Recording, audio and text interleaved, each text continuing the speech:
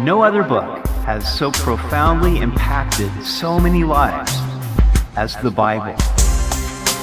Welcome to Simply the Bible, the Through the Bible teaching program of Pastor Daryl Zachman of Calvary Chapel, Treasure Valley.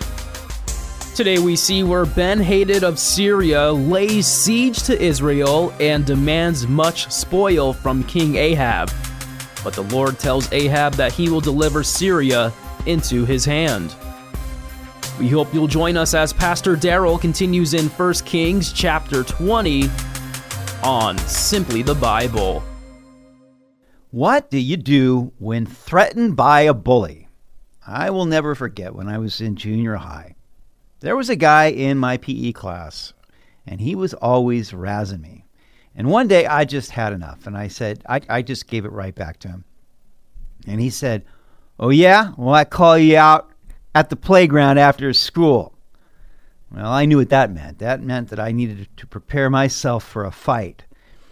Now, I wasn't one to get in very many fights growing up, but I knew that I couldn't back down from this one. So, sure enough, after school, I show up at the playground, not knowing what to expect.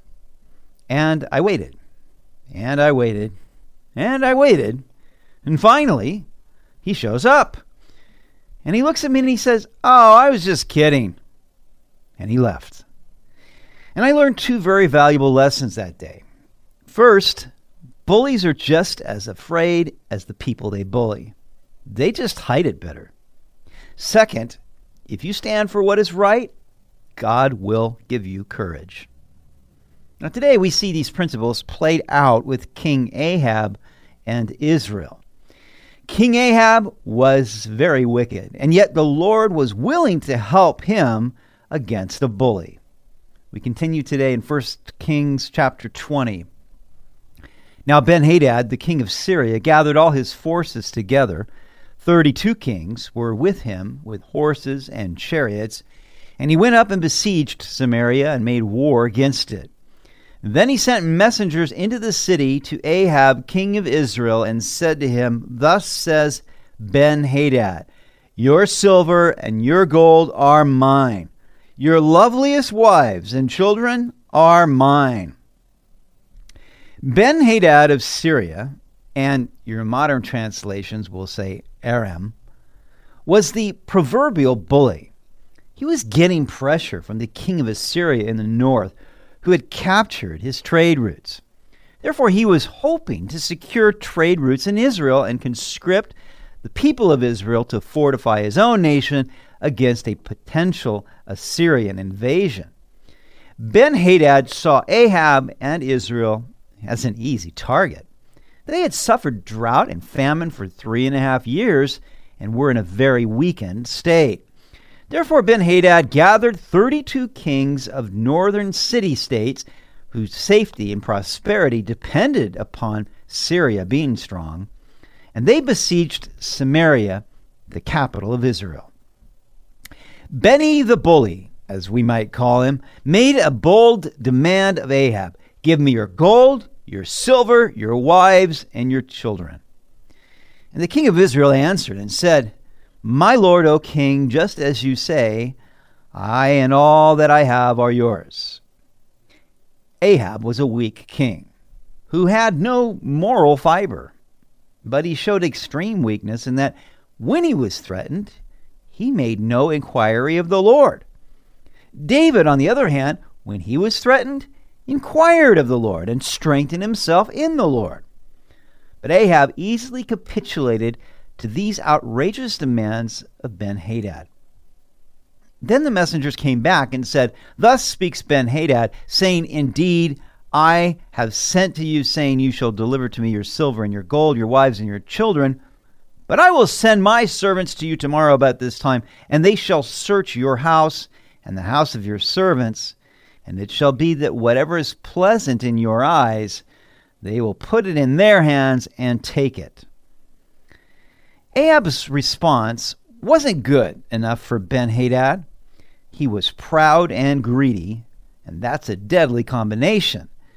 He decided to change the terms by demanding that his men be allowed to invade Ahab's home and the homes of his servants and take whatever they wanted.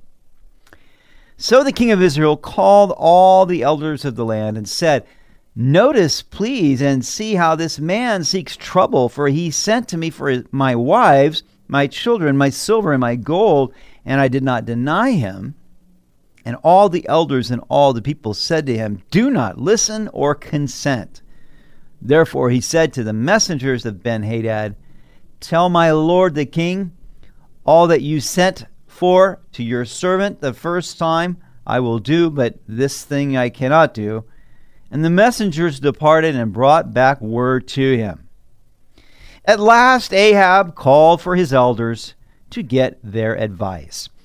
Proverbs 15:22 says, Without counsel plans go awry, but in the multitude of counselors they are established.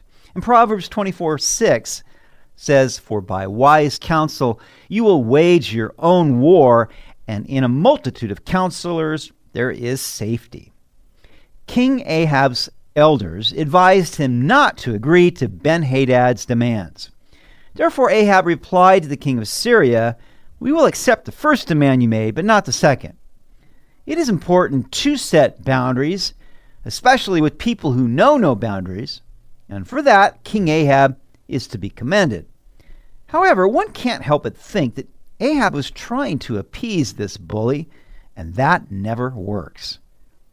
Verse 10, Then Ben-Hadad sent to him and said, The gods do so to me, and more also, if enough dust is left of Samaria, for a handful for each of the people who follow me. Ben-Hadad's pride stepped in once again so that he made a grandiose boast. He claimed that he would so demolish Samaria that there wouldn't be enough of it left for each man to carry back a handful of Samaritan dust. So the king of Israel answered and said, Tell him, let not the one who puts on his armor boast like the one who takes it off. Now, this is probably the only saying Ahab ever said that I like. It's kind of the equivalent of, don't count your chickens before they hatch. Or in other words, don't boast in a victory you haven't yet won. And it happened when Ben-Hadad heard this message, as he and the kings were drinking at the command post, that he said to his servants, Get ready. And they got ready to attack the city. Why were Ben-Hadad and his 32 kings drinking alcohol at a time like this anyway? Probably for the same reason that a man will have a couple of drinks before he propositions a girl. He thinks it will give him courage. It is true that alcohol will help a person overcome fears and inhibitions, but at what cost? Suddenly, a prophet approached Ahab, king of Israel, saying, Thus says the Lord, Have you seen all this great multitude? Behold, I will deliver it into your hand today, and you shall know that I am the Lord. So Ahab said, By whom? And he said, Thus says the Lord, by the young leaders of the provinces. Then he said, Who will set the battle in order? And he answered, You. As the Syrians are getting drunk, a prophet approaches Ahab, telling him that God will deliver the Syrians into his hand. Now, why would God do such a favor for this wicked, Baal-worshipping king of Israel? It certainly wasn't because Ahab or Israel were worthy. But God is always seeking to demonstrate his grace toward people. Truly, God's mercy here toward Ahab is striking. But the Lord also took this opportunity to prove to all Israel that he alone is God. Through all of Ahab's sin, weakness, and idolatry, God was still determined to go after Ahab's heart. And I love that about the Lord. Jesus came to seek and to save what is lost. And there was no one more lost than King Ahab. With this encounter by the prophet, God gave Ahab the opportunity to change. And what a golden opportunity that is in the life of anyone. The question is, when our opportunity comes, will we take it? Verse 15. Then he mustered the young leaders of the provinces, and there were 232, and after them he mustered all the people, all the children of Israel, 7,000. So they went out at noon. Meanwhile, Ben-Hadad and the 32 kings helping him were getting drunk at the command post. The young leaders of the provinces went out first, and Ben-Hadad sent out a patrol, and they told him, saying, Men are coming out of Samaria. So he said, If they have come for peace, take them alive, and if they have come for war, take them alive. Ahab's father Omri had organized Israel into various provinces governed by young leaders, and it would be 232 young leaders who would go out to battle first. Then Ahab followed with an army of 7,000. They were greatly outnumbered against this Syrian multitude. But those are just the kind of odds that God likes, the odds that give him the glory. Meanwhile, back in the Syrian camp, Ben-Hadad and the 32 kings were getting plastered. Commanding under the influence was no way to lead an army. Ben-Hadad sent out his scouts, but when they saw Israel approaching, they delayed. Rather than going out to meet Israel in battle, Ben-Hadad told his scouts, See if they want peace or war. Either way, capture them alive. If Ben-Hadad had been clear-thinking and courageous like David, then he would have personally led the 32 kings into battle. He may have been a bully, but he was a scaredy cat at heart. Then these young leaders of the provinces went out of the city with the army which followed them, and each one killed his man. So the Syrians fled, and Israel pursued them, and Ben-Hadad, the king of Syria, escaped on a horse with the cavalry.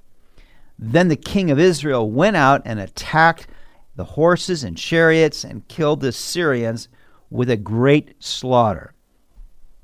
Now, God fulfilled his word here to King Ahab. King Ahab was now completely without excuse for not worshiping the Lord, not fearing the Lord, because Elijah had proven to him on Mount Carmel that the Lord was God when the Lord sent fire down from heaven to consume the offering. And now the prophet told Ahab that the Lord would give him the battle by the hand of the young leaders, and it happened exactly as the prophet said. Ahab was without excuse if he did not worship the Lord as God. And Ben-Hadad, the boastful bully, was now running away, riding on his horse, fleeing the scene of the battle, humiliated. And the prophet came to the king of Israel and said to him, Go strengthen yourself, take note, and see what you should do. For in the spring of the year, the king of Syria will come up against you. So another good word of wisdom. This was the first of 3 Syrian battles that Israel would have against Syria. And as is so often the case, after a great victory, the enemy does not like to yield ground and will come after you again. It's always wise that after a victory to strengthen ourselves in the Lord, to be strong in the Lord and in the power of his might, and to get ready for another battle. It seems there's always a boastful bully around the corner, and we need to be prepared. You've been listening to Simply the Bible, the Through the Bible teaching program of Pastor Daryl Zachman of Calvary Chapel, Treasure Valley. For more information about our church, please visit our website at calvarytv.org. To listen to other episodes, go to 941thevoice.com or check out our iTunes podcast. Tomorrow, we'll see where a prophet tells Ahab that the Lord will deliver the Syrians to him again. This means both success and failure for Ahab. We hope you'll join us as we continue in the book of 1 Kings on Simply the Bible.